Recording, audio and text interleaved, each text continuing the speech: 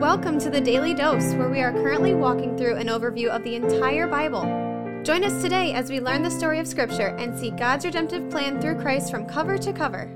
Let's listen to Matt Reisetter, Director of Christian Crusaders and the Cedar Falls Bible Conference. Starting today, we're going to spend at least a couple or a few devotions on Luke chapter 14, verses 25 through 33. The heading in my Bible says, The Cost of Discipleship. This is one of my favorite passages in the New Testament. I've got a 35-minute sermon from this text that I've preached several times. And without trying to re-preach that sermon, I do want to spend a few days taking this section piece by piece. And today we're just going to focus on verses 25 and 26. Before we jump into that, I want to say thank you to the family leader who is our 2022 Daily Dose Devotion sponsor. You can learn more about them in the announcements at the end of this podcast, including where you can go to check out what they're doing. I'm personally very thankful for their ministry, and we as a ministry are thankful for their support. Verse 25. Now great crowds accompanied him, and he turned and said to them, If anyone comes after me and does not hate his own father and mother and wife and children and brothers and sisters, yes, even his own life, he cannot be my disciple. So one of the things I love about this text is it shows us a side of Jesus that once again doesn't conform with the self-esteem, feel-good, warm, fuzzy Jesus that we are sometimes led to believe Jesus is all about. Everybody wants a palatable Jesus. Everybody wants an inclusive Jesus. Doesn't matter who you are, doesn't matter what you've done, you can be welcomed in, and there is truth to that, friends. Salvation by grace alone, through faith alone, in Christ alone is available to anyone who would put their faith in him. If you haven't heard some of the amazing testimonies of people on our Conversations podcast, you should go listen to some of those stories. I'm thinking of Ron Gruber or Mike Reynolds or Josh Broom, the former porn star who came to faith in Christ and God is using him mightily. So I don't mean to suggest that Jesus isn't willing to take in anyone who puts their faith in him no matter what their past is. Truth is, you and I aren't so great ourselves. But what I'm speaking out against is this idea that the bar isn't that high. God's love would never demand much from us. And isn't it great to be part of Team Jesus and go through this life with one arm around him and one arm around the world without really having to change that much because he accepts us as we are and doesn't require anything of us. This passage flies in the face of that. It lays out the cost of discipleship. If you want to be a disciple of Jesus, there's going to be a cost. And some would argue that there's no such thing as being saved by Jesus without being a disciple of Jesus. What I mean is that there's no such thing as just putting your faith in Jesus and receiving the benefits of salvation from Jesus as our Savior without also surrendering to Jesus as Lord, as ruler of our lives. Looking at Scripture, I'm not sure there's a category of people who are saved by faith but who are not devoted as disciples. So let's just take these first couple verses. It says, Now great crowds accompanied him, and he turned and said to them. I think it's amazing. We know that great crowds have been following Jesus. They've been seeing him do miracles. They've been hearing his teaching. And as his ministry has gone on, more and more people are hearing about him and mobbing him on a shoreline or thronging about him in a town that he's walking through. And you would think that if this is the case, that to really ride the wave of popularity, to really see this campaign grow, the last thing somebody would do in that circumstance is start saying hard things that turn people away. But that's exactly what Jesus does. We're going to find as we go through this text the next few days that Jesus makes three very narrow criteria for what it takes to be his disciple. I used to work in politics, and when you're starting to gain momentum and get followers, the last thing you do is make the criteria for being part of our movement narrower. But that's exactly what Jesus does. If anyone comes to me and does not hate his own father and mother and wife and children and brothers and sisters, yes, even his own life, he cannot be my disciple. When Jesus says hate in this situation, he's not talking about what we think of, like what Hitler did to the Jews in the gas chambers, or like what has happened to people throughout history because of racial prejudice. When he says hate, he simply means to love less. In other words, if anyone doesn't put me, Jesus Christ, in the position of their primary affection, more so than their father or mother, their wife, their children, their brothers, their sisters, even themselves, then they can't be my disciple. That's one of the requirements of discipleship. Love Jesus more than everyone else in your life. Now here's the thing with all these criteria, and this is something we need to be thankful for. You and I, by our own sheer willpower, don't have the ability to put Jesus Christ in first position above all these other people that we love dearly. But when we put our faith and trust in Christ, one of the benefits we receive is the Holy Spirit. And the Holy Spirit is able to, by his power, change our affections. This is a process called sanctification.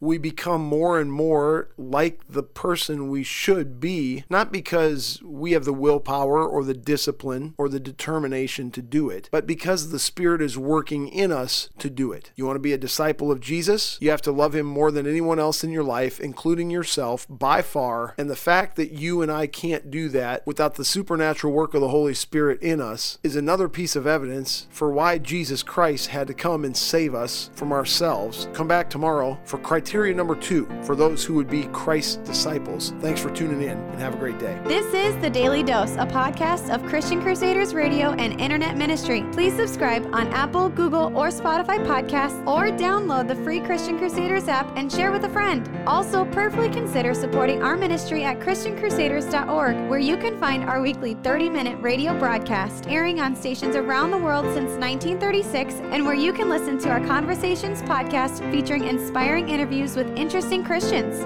Special thanks to our 2022 Daily Dose sponsor, The Family Leader. God designed 3 social institutions: the family, the church, and government. At The Family Leader, they are bringing all 3 together, honoring God and blessing our neighbors. Learn how and join them at thefamilyleader.com. We also want to highlight another special ministry partner, the Cedar Falls Bible Conference. Check out conference videos and schedule of events online at cedarfallsbibleconference.com, and mark your calendars for Saturday, July 29th through Saturday, August 5th, 2023 for the 102nd Annual Cedar Falls Bible Conference. Thank you for listening, and may God richly bless you.